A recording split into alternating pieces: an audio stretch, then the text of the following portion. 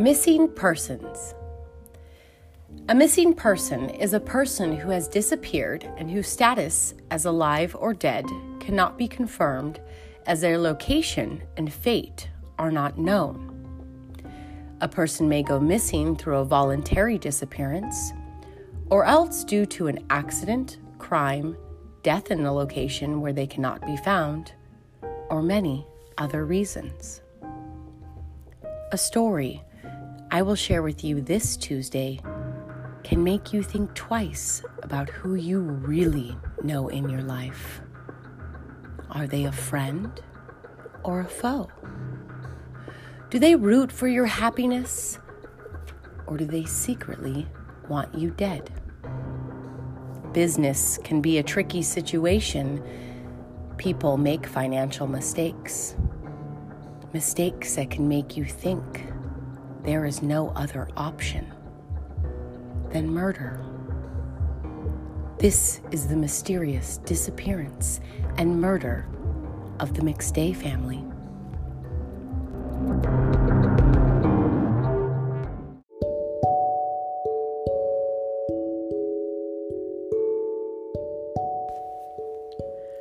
Hi, everybody.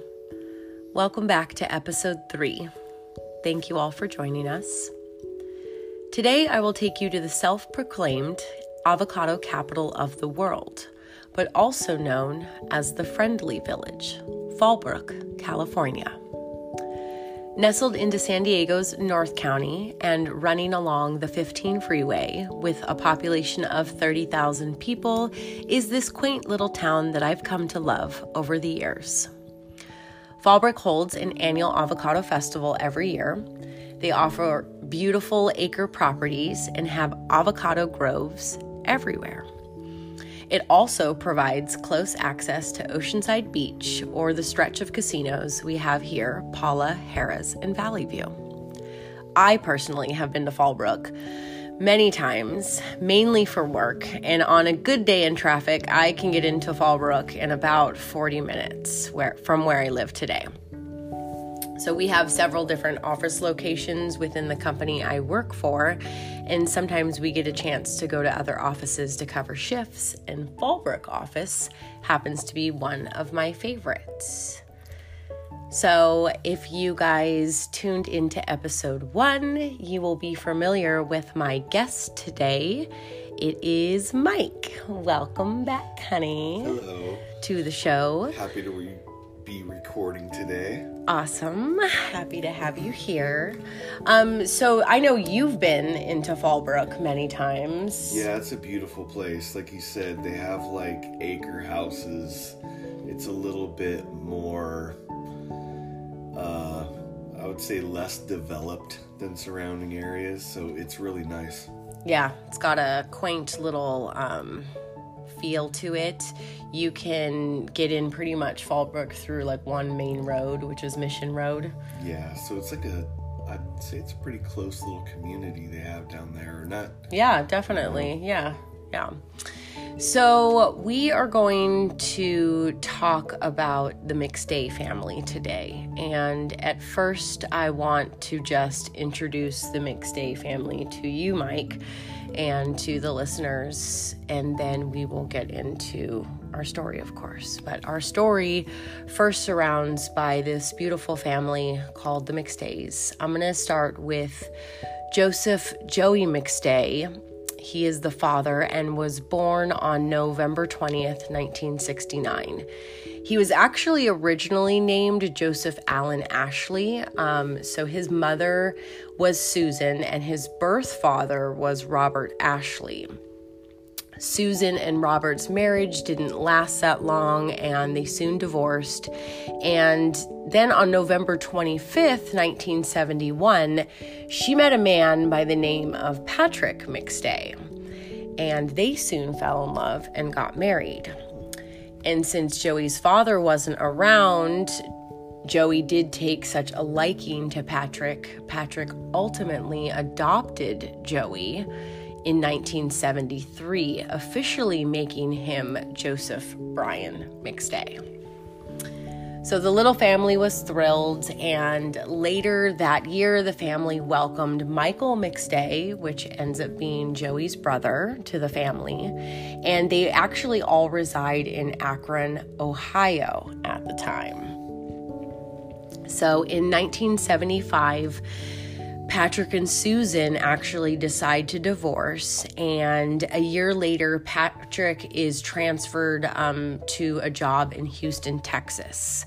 And then several months later, Susan and the boys end up moving to Dallas, Texas. So I actually looked at that on the map, and Houston is like on the lower southern region, and then Dallas is on the northern region, so definitely like a plane ride. So the boys would actually take frequent flights to visit their father in Houston, but eventually in 1983, Susan and the boys moved to Sugar Land, Texas, which was actually about 6 or 7 miles away from where Patrick was staying. So that made it convenient. And in 1986, so they had a few years of that. And then in 1986, Patrick again was transferred, this time to San Antonio, Texas. And then Susan and the boys would eventually move back to Dallas. So he goes back south again, and they go back up north to Dallas. A lot of moving around. Yes, a lot of moving around. Joey, of course, having a bit of a hard time as a teenager and fighting a lot with his mom, one day up and decides to go and move with his father, Patrick. And so his mom, they were having a fight one day, and so Susan called Patrick and was like, Joey's on the way. Like, he left, he's gonna be there in 4 hours. And, of course, Patrick was thrilled about this idea, and welcomed Joey with open arms. And then Susan eventually actually decided to move to California with a boyfriend, and she took Michael with her. So Joey lived in Texas with Patrick, and Susan lived in California with Michael. And then, of course, like any teenager, again, Joey has like spats with his father, and he goes and lives in California sometime with his mom, which actually brings out the pretty driven individual side of Joey at this time. For example, just a few things to kind of get into how Joey was like as a person. When he was 17, he actually would make bracelets for his friends out of like scrap wetsuit material. I found this like super interesting. The bands were actually a big hit, and Joey and his friends knew that they had like made something cool here.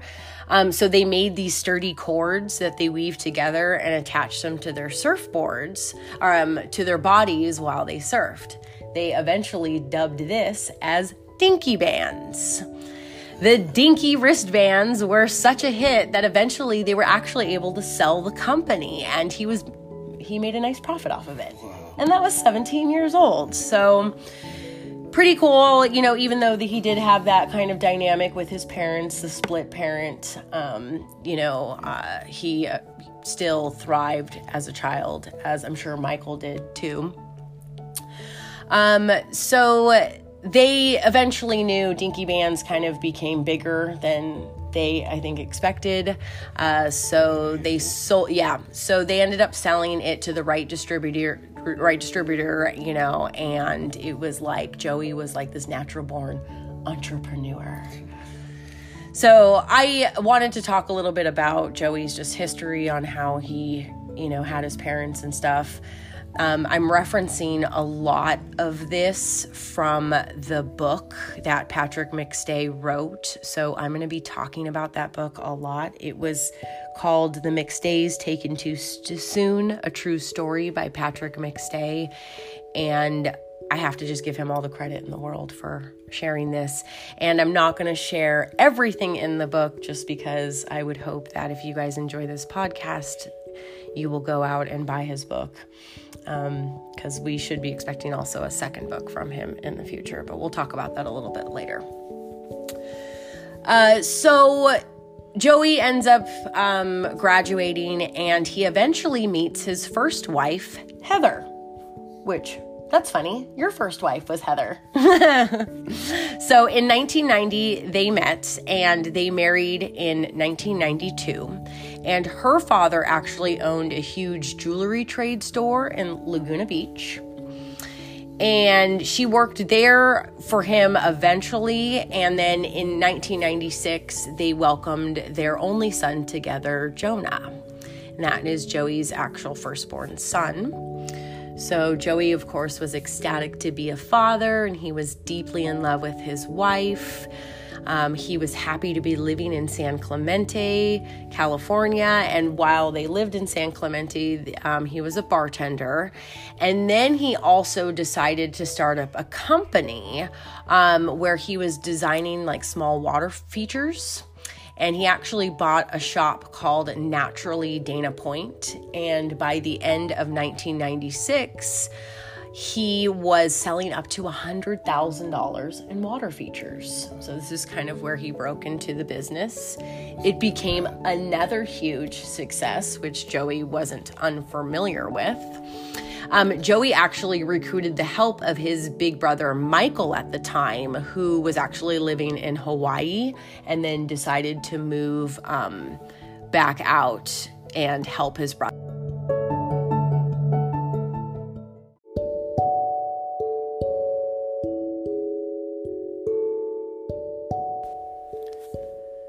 So Joey's father talks about this time that they went to a trade show with this business with Naturally Dana Point, and they were doing actually really well at this trade show. They were, meeting with other business partners or other people in the business, and this crazy woman, I guess, came out of nowhere and started accusing Joey of stealing her Zen ideas. So I guess, I told you Joey has a creative side, so he started putting little features on the water features, and I guess it was the same sort of Asian symbol as this other lady was trying to use. So she ends up starting this huge legal battle with the company that Joey and his father actually helps him a lot financially through this whole, all throughout all his companies. But she starts draining him in this huge legal battle. And it starts to really take a toll on him, not only financially with the business, but mentally. So I'm sure home life was difficult. And just when you think things couldn't get worse for Joey, his wife tells him that she's pregnant again. So most people would probably be happy with news with this, right? Even though you're going through a stressful time, yay, okay, at least we're having another baby. Yeah. Well, not if it isn't yours. Oh. Yeah. So she tells him that the baby isn't his and that she'd been having an affair with a man who worked at the jewelry shop that her father owned.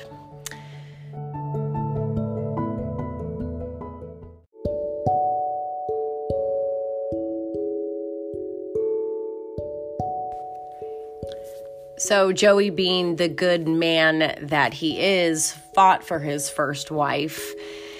And she decided to go back with him for a little bit, but then eventually just decided that she wanted to be with the jewelry man and tore Joey's heart out. And with the lawsuits and the money debt, no wife, and now no son, Joey reluctantly moves in with his mom and bounces back and forth from different friends' couches for a while. So kind of goes into a depression. One friend in particular, though, MacGyver Jeffrey McCargar, interesting name there, was one of Joey's good friends and encouraged Joey to kind of get back out on the dating scene, So Joey during this time, Joey began to pick up his career again, and he was introduced to a friend named Guy, And with his help and Michael's help, they opened up a business called Integrity Electronics, where they rented a warehouse to sell computer hard drives to computer manufacturers. But Joey, after a while, still longed for the creative Fountain Day business. And Guy knew actually a lot about websites, so he helped Joey set up one of a fountain website for him to kind of get back into it. And he actually introduced him to another guy named Dan Kavanaugh, and Dan was known as Dan the Hacker. This is how Patrick knew him, which is Joey's father, and everybody kind of involved in Joey's intertwining circle. And he was just a good computer whiz guy, knew how to set up websites and stuff. So he was known as Dan the Hacker. And then Joey eventually set up his business called Earth Inspired Products, and that's IEP. And his father helped him, again, financially with that. And he became a reseller of fountains for large manufacturers like Blue World of Water, Adiago, and Water Wonders. I don't know. Have you heard of those places? I haven't. So I guess they're just big, large, places that sell fountains and stuff. And so he would buy them probably at cost, or whatever price he got them, and then resell them to people. Maybe modify them a little, or and then he would thing on them. Right, and then he would also custom build his own fountains with people who bought them. So he would contract anyone he needed to pretty much get the job done. So I think he was the middleman of all these little entities that made this fountain business. Super smart idea, entrepreneur-wise. This became a huge successful business, and eventually they would have some time to kind of go out and start hanging out, and MacGyver ends up introducing Joey to Summer. Her name is Summer Martelli, and now we're going to talk about Summer Martelli McStay. She was born in 1966 to her mother Blanche, originally named Virginia Lisa Aranda. I want to make sure I say that right. She had two siblings, Tracy Ann and Kenneth. I'm pointing out that Summer was originally named a different name. Same with Joey too, kind of something they have in common. But we're going to get into also why Summer has multiple names. What a coincidence. Her mother never was really with Summer's dad, so they never really had a relationship growing up. So Summer really didn't have a father. They grew up in Chicago though. And then in the 70s, Summer's family decided to move to California. And even though Blanche, her mom, was a single mom and they made ends meet, Summer actually had a very happy childhood, did very well in school. She played an instrument and ran track and cross country. She was a great artist in her youth and grew up to be a pretty, amazing woman. She built her own business, which was a surfing school, and eventually became a realtor for a little bit. Summer was described as honest and hardworking. She truly believed in the power of prayer. I thought that was a cool fact about her. She was a good friend with sound advice and pretty much got along with everyone. So Summer grew up, and before she met Joey, she was actually living in Big Bear, California, working at Snow Summit Ski Resort, which, honey, I know you're familiar with Big Bear a lot. Yeah. So my grandparents owned an arcade there, so I stayed a lot of summers up there and a lot of holidays up there. So spent on the old. So you're familiar, obviously, with Snow Summit Ski Resort. Yes. Is that where we went, or where did we go? And we just recently went to Mountain High. Okay. Oh, that's right. Different mountain. Oh, that's right. We didn't go to Big Bear. I don't know what I'm thinking. Anyways, She was a good worker there, and she actually worked in Little Bear, which is the infant toddler ski school. And that's where she eventually met her boyfriend, Victor, aka Vic.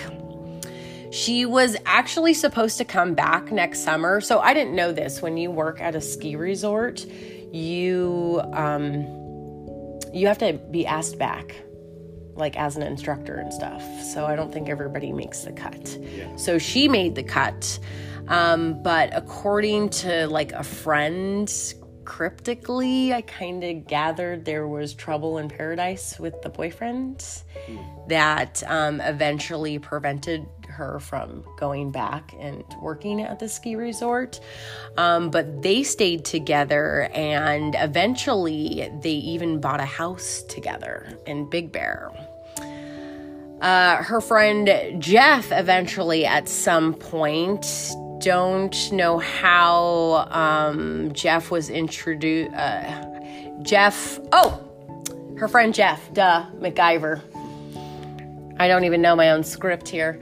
Jeff MacGyver introduced them at some point. So I don't know how they all got together, but in the summer of 2004 is when she finally met Joey, and she was in the midst of like this bad breakup with Vic. Vic and her were together for a long time, so I really didn't need to get into the nitty-gritty of their relationship and stuff. But during this time, she was going through, I think, a dragged-out breakup. Yeah. So eventually, Jeff knew that kind of like Joey and Summer would have common interests. Joey was a surfer that had lived in San Clemente with his first wife. Summer owned the surf instructor business, and yeah, exactly. He described her as the cool hippie chick. So that was cool. So obviously Joey eventually became out of his depression. He was doing well with IEP. He had friends around. His father was around. And then he meets Summer, and the two fall in love. So things move quickly for them, and by the November of 2004, so they met in the summer, and then by November, Summer's actually pregnant with Joey's child. That's quick. So yes, Summer still has the ties to the Big Bear house during this time, and in the book of Joseph Mixday, he talks about how Joey had this like brilliant idea to kind of help Summer to sell the house, and I think they again financially helped that situation happen, and she sells the house, gets the money for it, and then Summer eventually moves in with Joey in his apartment in San Clemente. So now they're all living in San Clemente, and Summer takes on the stepmom role, which I am familiar with, and I have a really great stepmom. So they're doing the whole blended family thing, and I guess like they kind of have a little bit of a tit for tat here and there with, Joey's ex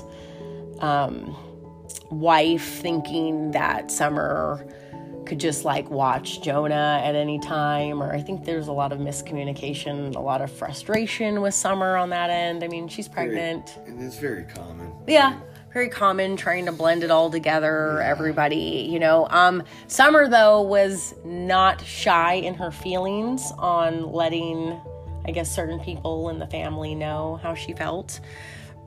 I don't know why some of this was put on an emphasis. I think it's just to show the different dynamics because of what eventually ends up happening that we talk about. So, but nonetheless, they had their frustrations and everybody was kind of adjusting. But then eventually on July 9th, 2005, Summer gave birth in her home with a midwife to baby boy Gianni Giuseppe Martelli Mixday. So, of course, the entire family was overjoyed. Summer's sister and brother came out to stay for a time. They even made trips to go see Grandpa McStay in Houston. And by Thanksgiving of 2006, Summer was pregnant again. So they were enjoying themselves. And on January 31st, 2007, Joseph Matteo Martelli McStay, Joey Jr., was born. So the family was now complete. They had Jonah from the first one, and then now they had Gianni and Joey Jr. So Summer was excited to be a mom, and probably the last thing on their mind was marriage, but they decided to get married.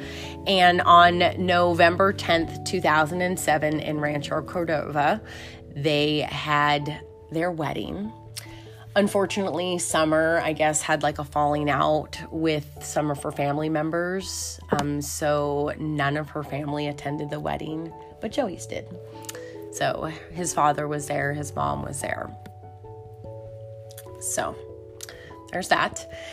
After the wedding, family and friends, like anybody getting married, and they have 2 young boys, they kind of get into their own life and do their own thing, So I guess there's a lot of reports that they kind of became reluctant to hang out with friends and family, after all of this. She had a temper. It was said, so everything wasn't rainbows and butterflies. I have a temper. Yes.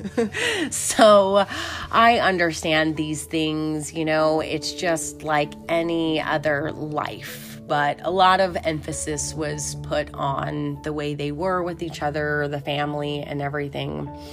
So eventually, right now, this family is living in an apartment in San Clemente. So eventually, Summer and Joey are like, we need to buy a house, right?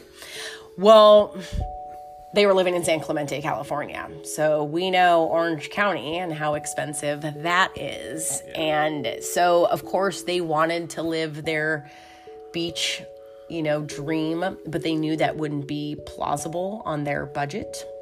So Joey kind of had the brilliant idea of started to look more inland for housing, which I know that brought my father inland, brought him to Lake Elsinore because he was living in Lake Forest for a while, and that's Orange County too, if you guys are not familiar with it. So they helped. So they wanted to buy this whole house thing, and eventually they ended up talking about, going more inland on the 15 freeway. Joey talked about his dad about Temecula, and then eventually they found Fallbrook. And then sometime, it looks like early August, in September 2009, they found the house on Avocado Vista Lane in Fallbrook.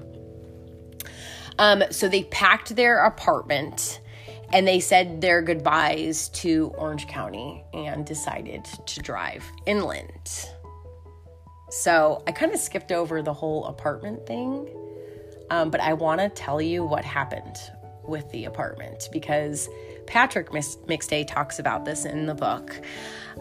So I guess the landlord, for some reason, they had, like any new house, escrow has a hard time going through, and I guess the house got delayed about a month, and they had already told the landlord they were going to move out, and then so they asked the landlord if they could stay, and the landlord kind of got pissed off about it and threw a fit, so they decided to move on when they said that they were going to, and the landlord ended up saying that they bounced out on their month's rent, that they owed like a month's rent, and so tried to sue them over that crap.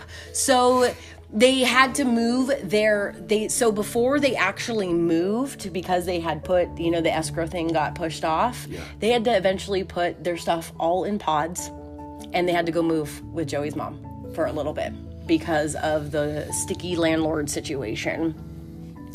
And so this adds to probably more tension going and living with the mother-in-law, and Summer being probably not quiet about her dislike and then on top of it too, Summer wasn't happy to move away from the beach. She really wanted to, but both her and Joey knew realistically on getting their dream of having the beach house that they were going to have to move inland. They were going to have to get this house in Fallbrook, put some money into it, live there for a while, make some capital on it, then sell that bitch and move back to the beach.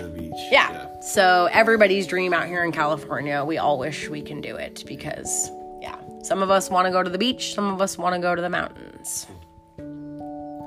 Some of us want to live in Ohio. I don't know why that happens either. Anyways, I'm just kidding, my Ohio peeps. Just giving them a hard time, just like Washington. Anyways. So, Summer, of course, in her little Orange County way, like I said, had her own thing. Don't OC people have a thing about the OC? Like, they think it's the best place in the entire world. Well, it is. See? And he's from the OC, okay? So, DM me, my OC peeps. Yay or nay with the OC. No, I'm just kidding. The OC's great. So... anyways, Joey always had his good little head on his shoulders and tried to make his wife feel good as they drove from their beautiful beach apartment to the suburbs of the other side of the mountain, I guess we'll call it.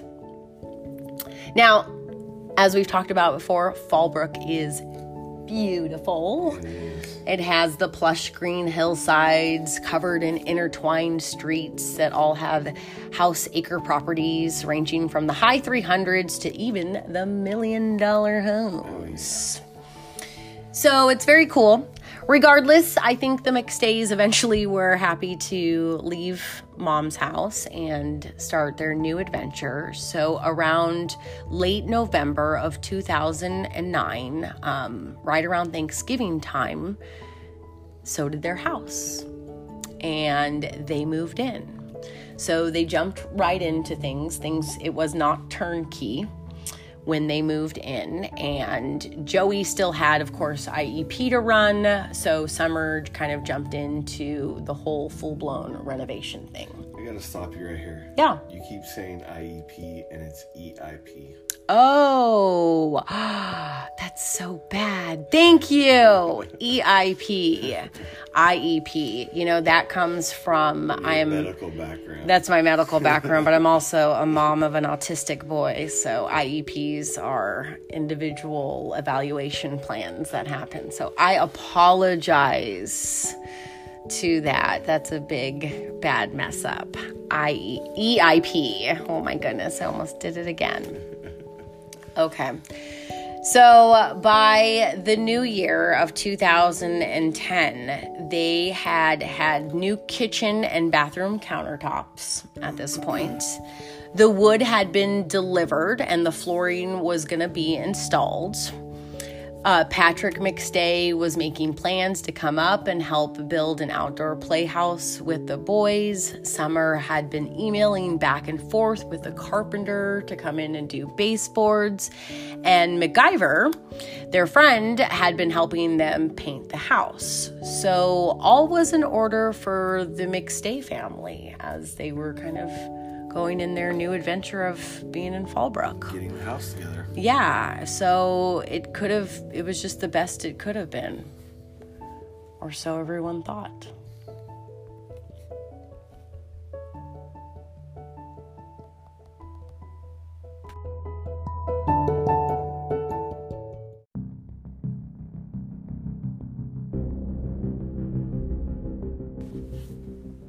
So, on February 4th, 2010, the day started out like any other day for the McStays. Summer had woke up early that morning and began working on little Joey Jr.'s third birthday. His birthday, as you may recall, was on January 31st, but Summer's emails that day show that she was planning like a small last-minute birthday bash at Chuck E. Cheese. She was calculating the cost, and she wanted to have it on Saturday, February 6th. At 9:41 a.m., Summer made a phone call to her sister Tracy and made a plan to make a trip to see her and her newborn baby sometime the following week. Joey had been up early that morning as well, and it shows that he was making work calls by 9 a.m. that morning. His father, Patrick, recalls that he was out of the house early because he was on the phone with Joey, who was in the car for about 5 minutes that morning, and that was at 10:39 a.m. They talked about the kitchen and bathroom installation and how Joey saved money on the new job that he just did.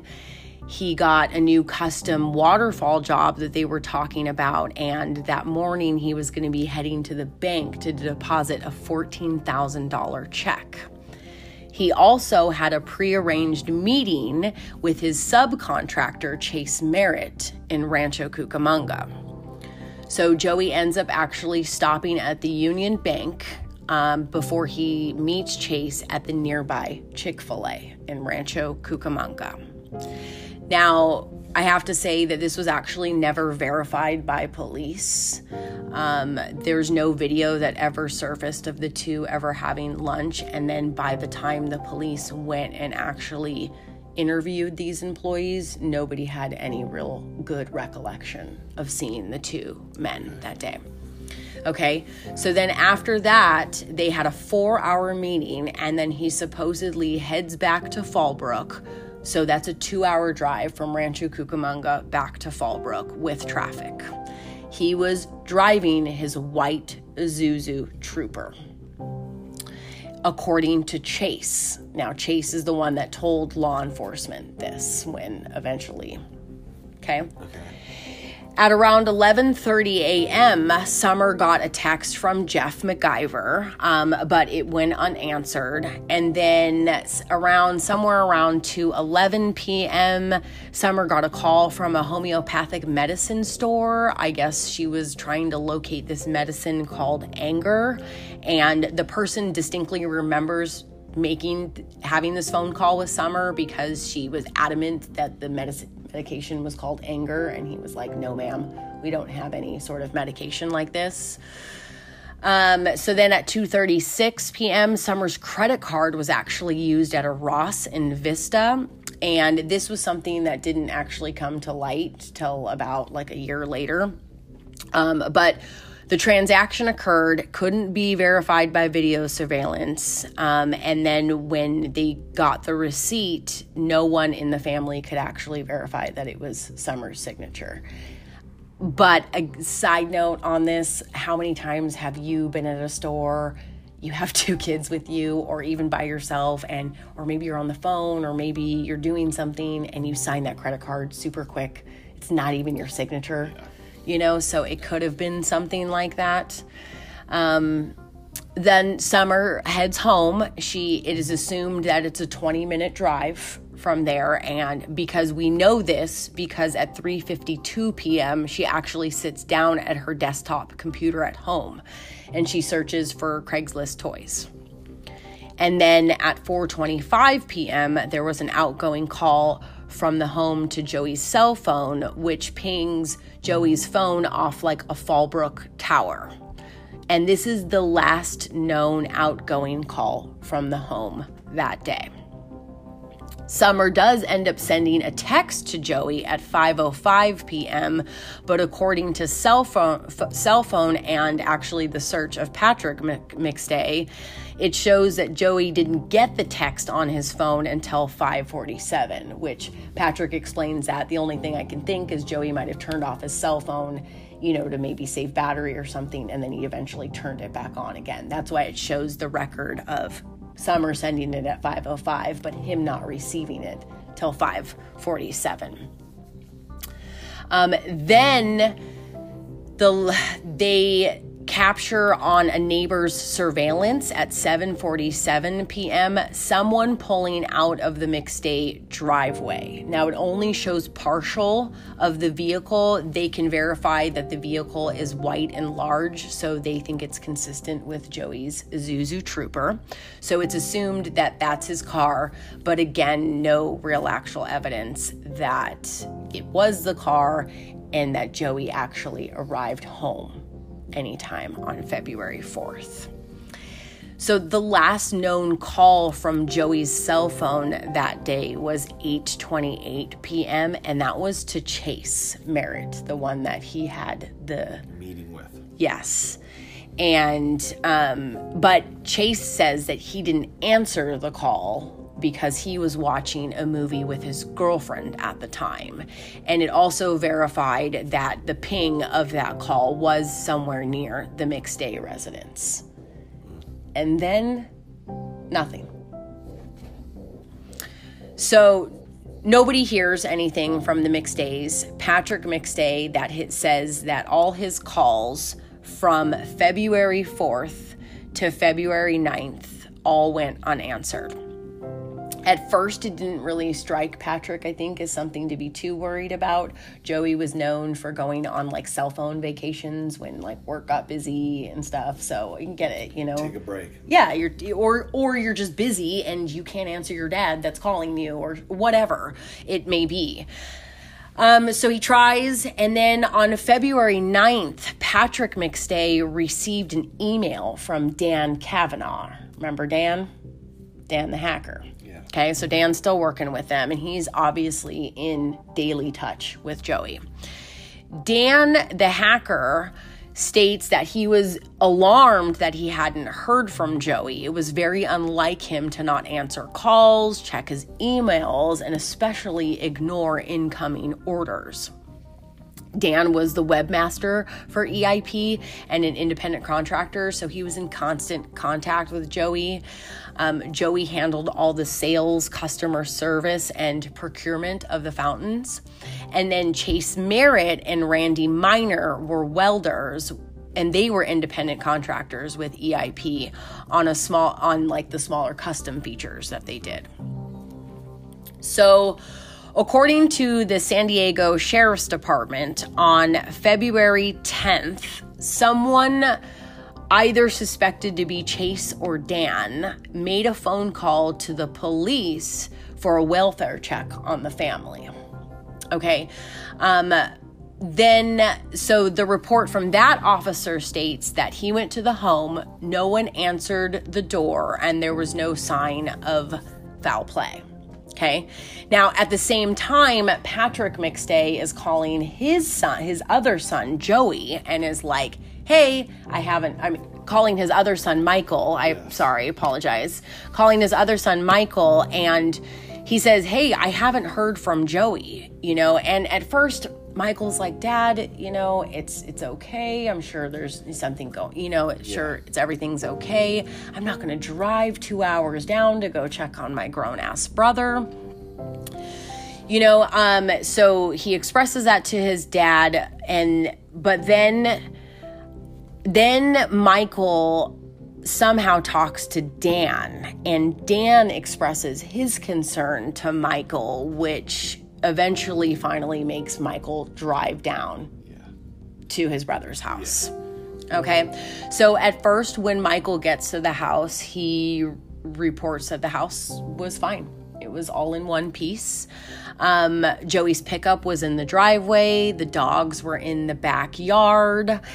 And for some reason, Chase Merritt actually tagged along with this trip with Michael. So he went to the house too. And he was the one that actually pointed out that the dogs were in the backyard and that I guess they had the shed that they kept the dog food in. And so that was a little bit open and the dog bag was like ripped open. And then the water bowl was actually moved underneath like the little water spigot. So he kind of pointed that out like, okay, maybe they just were going to leave for a little bit. Yeah, and they left food and water for the dogs. Right.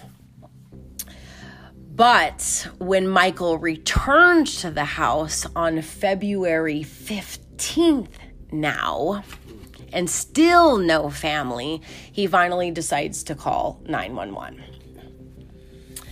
And this is honestly when I think the true nightmare really began for everyone. When the deputy entered the McStay home, he first noticed that there was perishable food left out on the counter. So egg carton was left out, bananas were left out.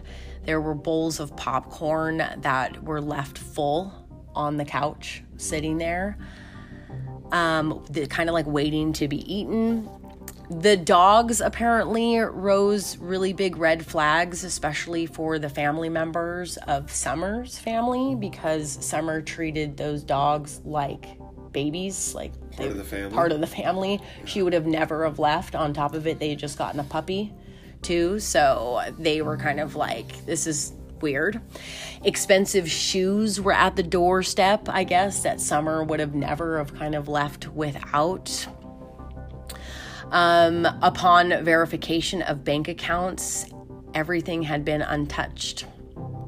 It literally seemed like the family just got up and walked away, but eerily walked away, or something interrupted them. So the next thing that actually came up, this was before the 15th. On February 8th, the family's Isuzu Trooper was recovered from the San Ysidro border. They weren't made aware of this for a while, though.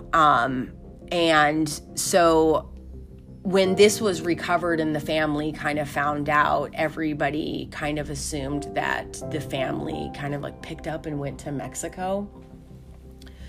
So there is a couple of things that I want to talk about with this. This is sounding weird, right? Yeah. Okay.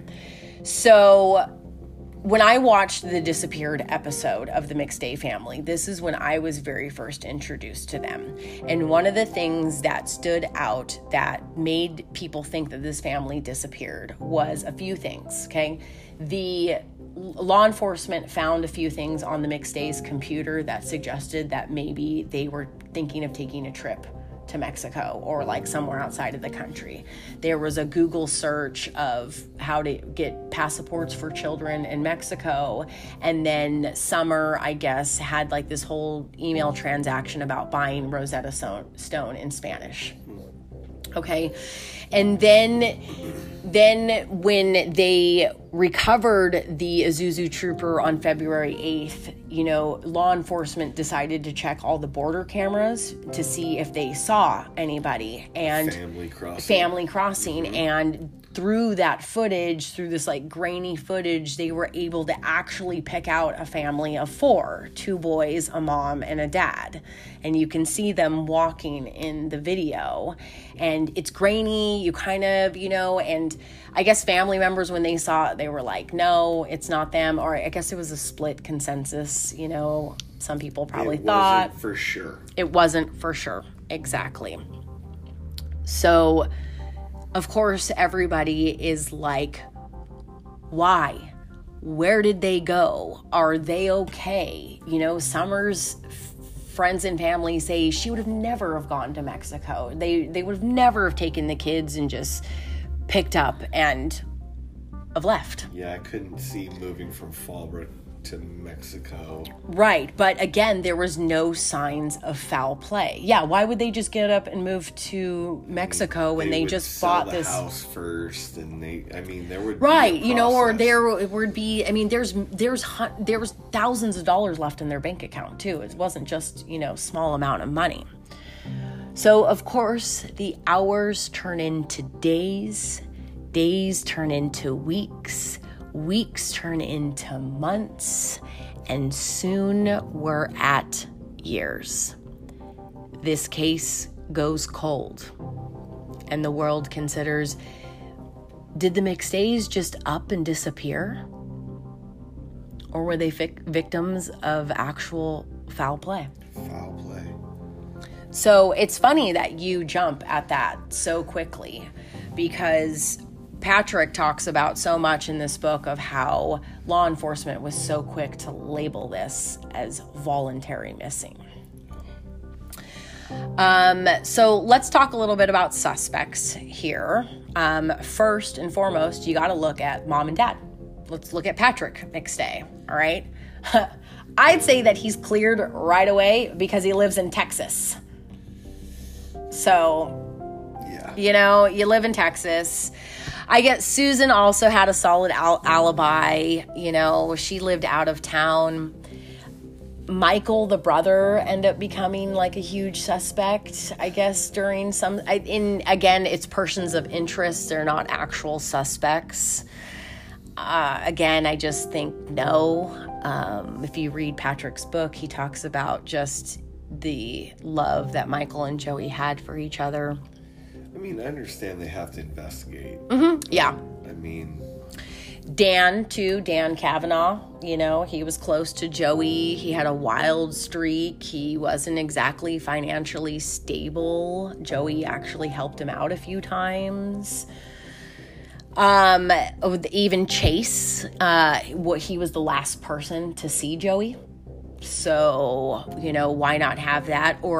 But again, Chase, I guess, was given a lie detector a few years into this.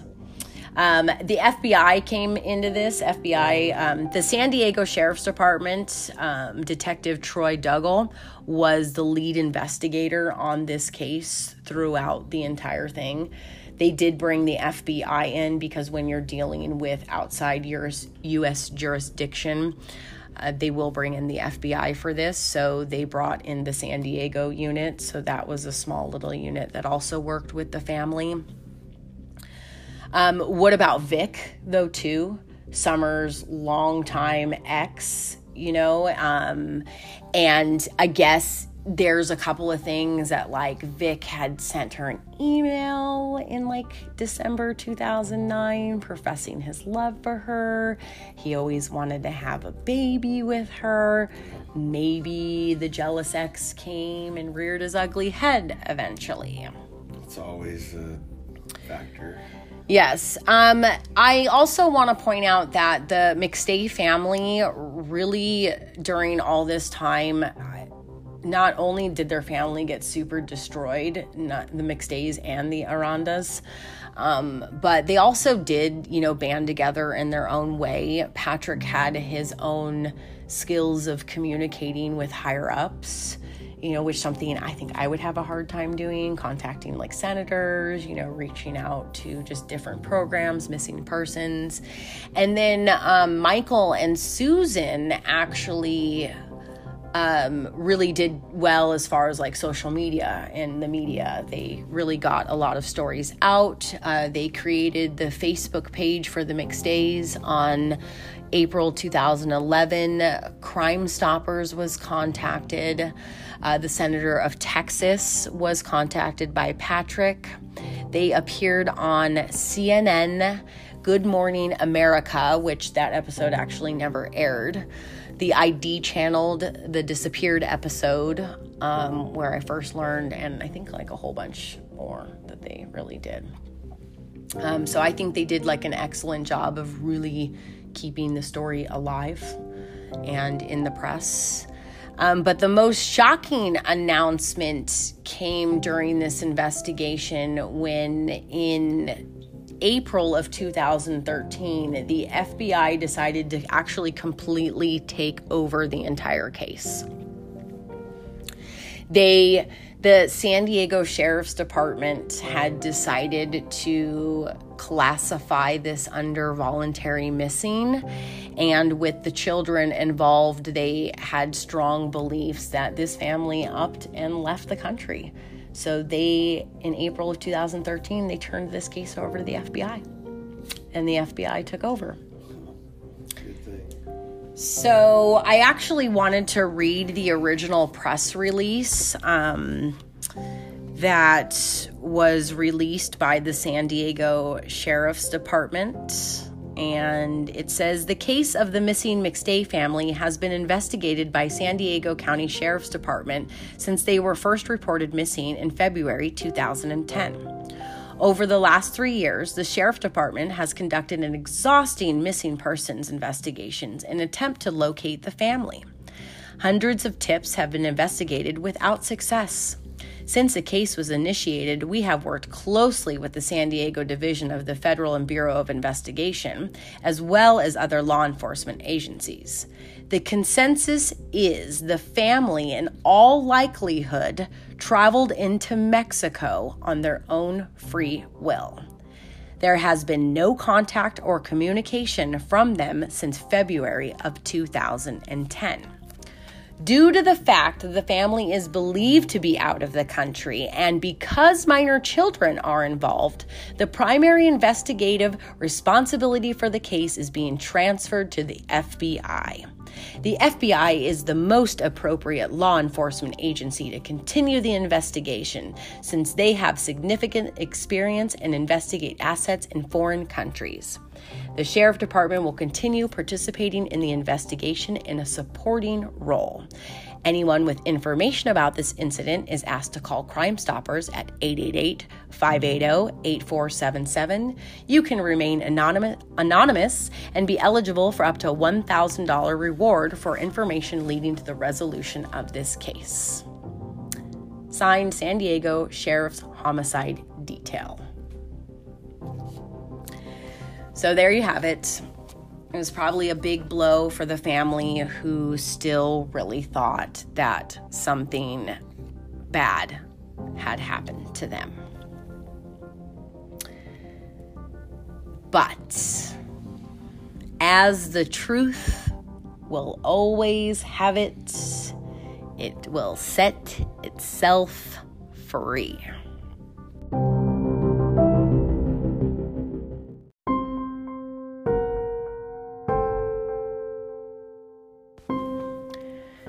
Because on November 11th, 2013, news broke that a motorcyclist in the Mojave Desert found human remains near Victorville, California.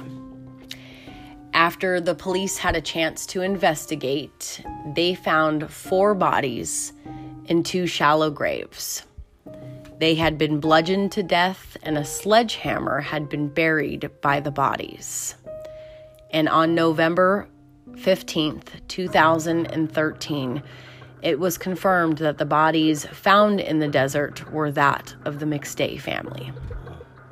40-year-old Joseph, 43-year-old Summer, 4-year-old Gianni, and 3-year-old Joseph Jr. The homicide investigation starts at this time, and it is announced that the San Diego Sheriff's Department would not be leading this case this time. But this time it is San Bernardino's Sheriff's Department who would be leading the case. And almost a year to the date when they found the bodies, on November 5th, 2014, the San Bernardino Sheriff's Department arrested Charles Chase Merritt on the suspicion of murder. So, it is now 2020, and I can't even describe to you the amount of hoopla that went on with this case. He was arrested in 2014, and we are actually about a month and a half shy of his actual conviction. So why this took so long? Well, you can say that Charles Chase Merritt was somewhat of a showman. He not only decided to hire and fire his lawyers that he had, but he also did pull the Ted Bundy and decided to try and represent himself before the trial. And then I guess the last minute before the trial is supposed to start, he backs out and says, I can't do this, then ends up hiring and firing a whole bunch of lawyers till he comes to the lawyer that he has now. dragging it out. Yes, dragging. And then even like the DA's side had like public official scandals going on that were like taking precedent over this case. I mean, what a fucking circus for everybody, and not only like these people involved, but the families. Just couldn't imagine. So finally, on January 7th, 2019, opening statements begin for the McStay case, which are available for any of you to listen online. The trial did just end, so I don't have a lot of information gathered. And to tell you the truth, Patrick McStay is probably going to be doing a second book that he's going to dive into with all these nitty-gritty details of what exactly happened. So I'm going to give you guys a brief overview of the evidence that I seem to gather off of Chase Merritt. Okay, so it looks like, according to stuff that I found, cell phone records from Chase show that he was actually in the area, so Victorville, California, at the time the McStays went missing. So there were cell phone, I guess, pings that determined he was in the area. Placed him there. Yes, reading a little bit about Merritt's background too, he did live in Victorville for some time. So he's familiar with the area.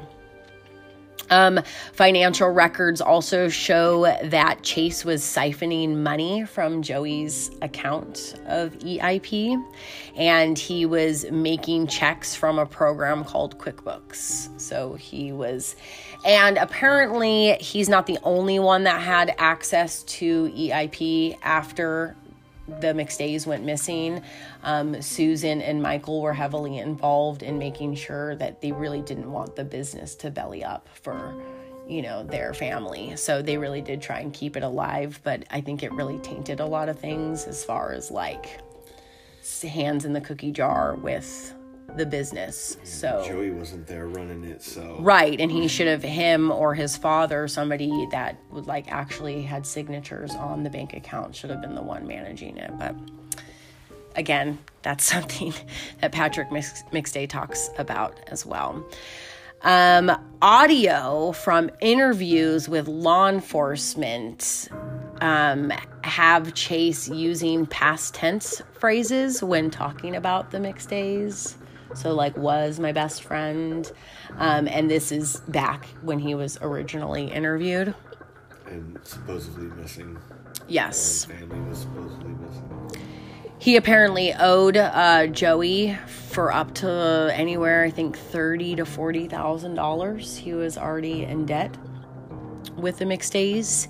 He had a criminal record from burglary, grand theft, gambling debts, and he had $20,000 in unpaid taxes. And I did also read that one of those burglaries was from a former employee where he stole like $21,000 in like materials.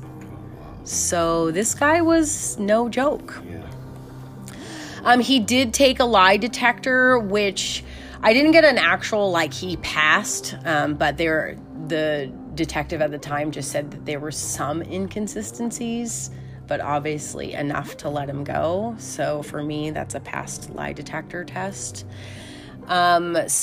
He was also the one to suggest, oh, hey, look at the dogs, they're out in the backyard. He was the one that pointed stuff out. So he kind of like had a hand in turning the investigation, maybe the direction that it went.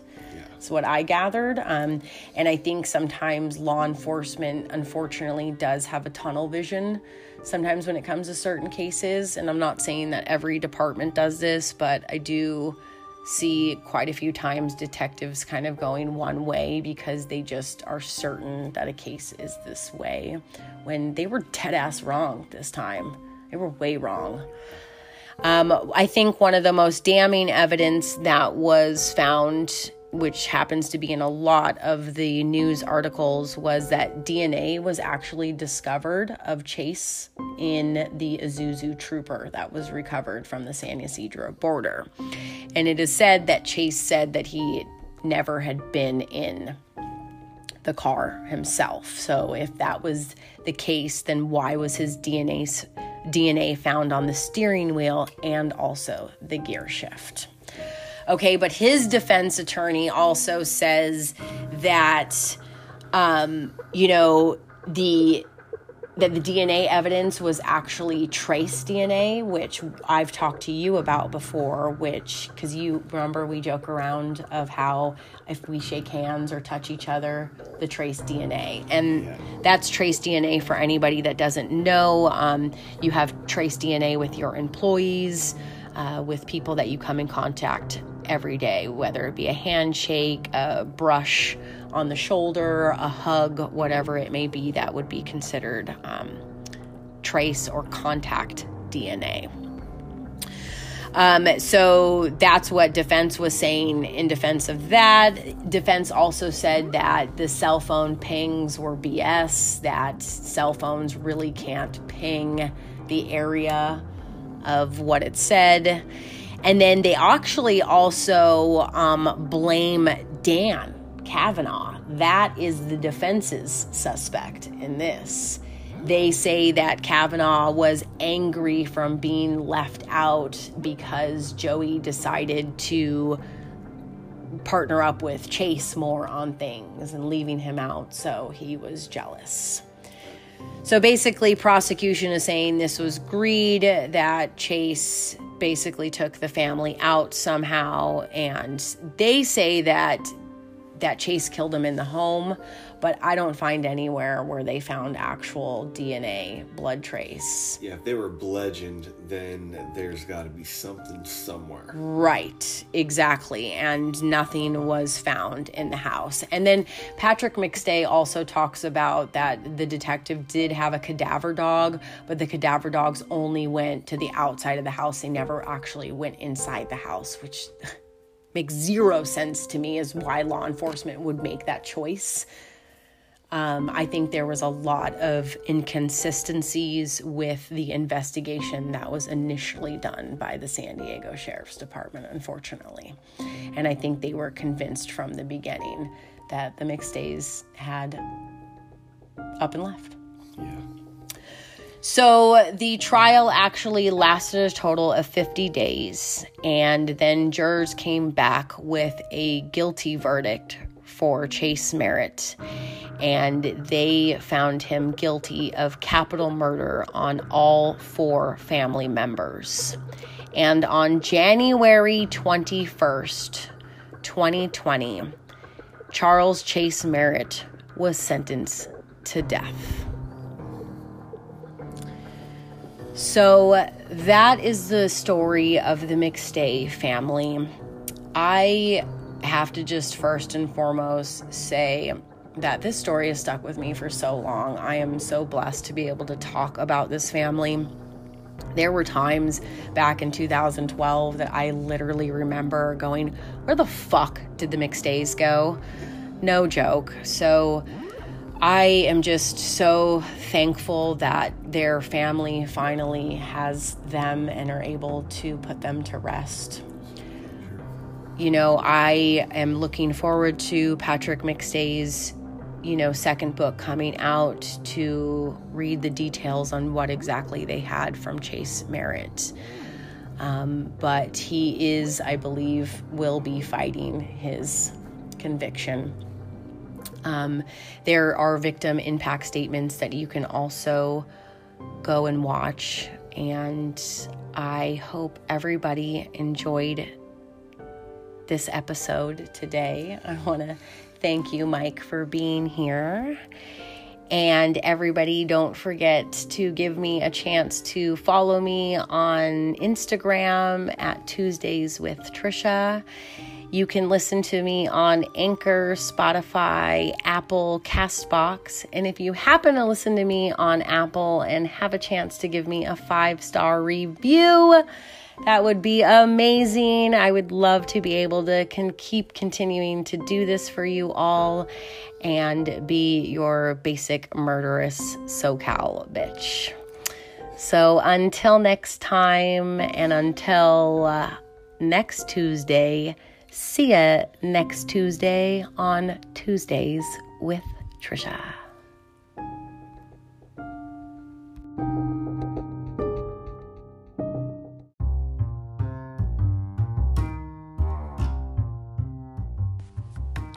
Hey guys, thanks for listening to episode 3. I wanted to throw in a little true crime trivia that I did with my friend Alicia a few weeks back. You'll be hearing it throughout these episodes as I release them. Just some fun that we had. 2 girls with murder trivia and some tequila. Hope you enjoy.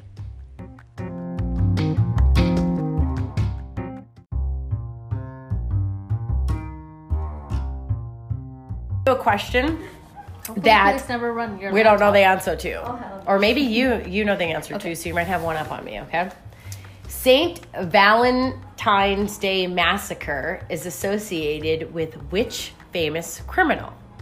A. Al Capone, B. John Dillinger Jr., or C. George Moran? Don Dillinger? You're going to go with B?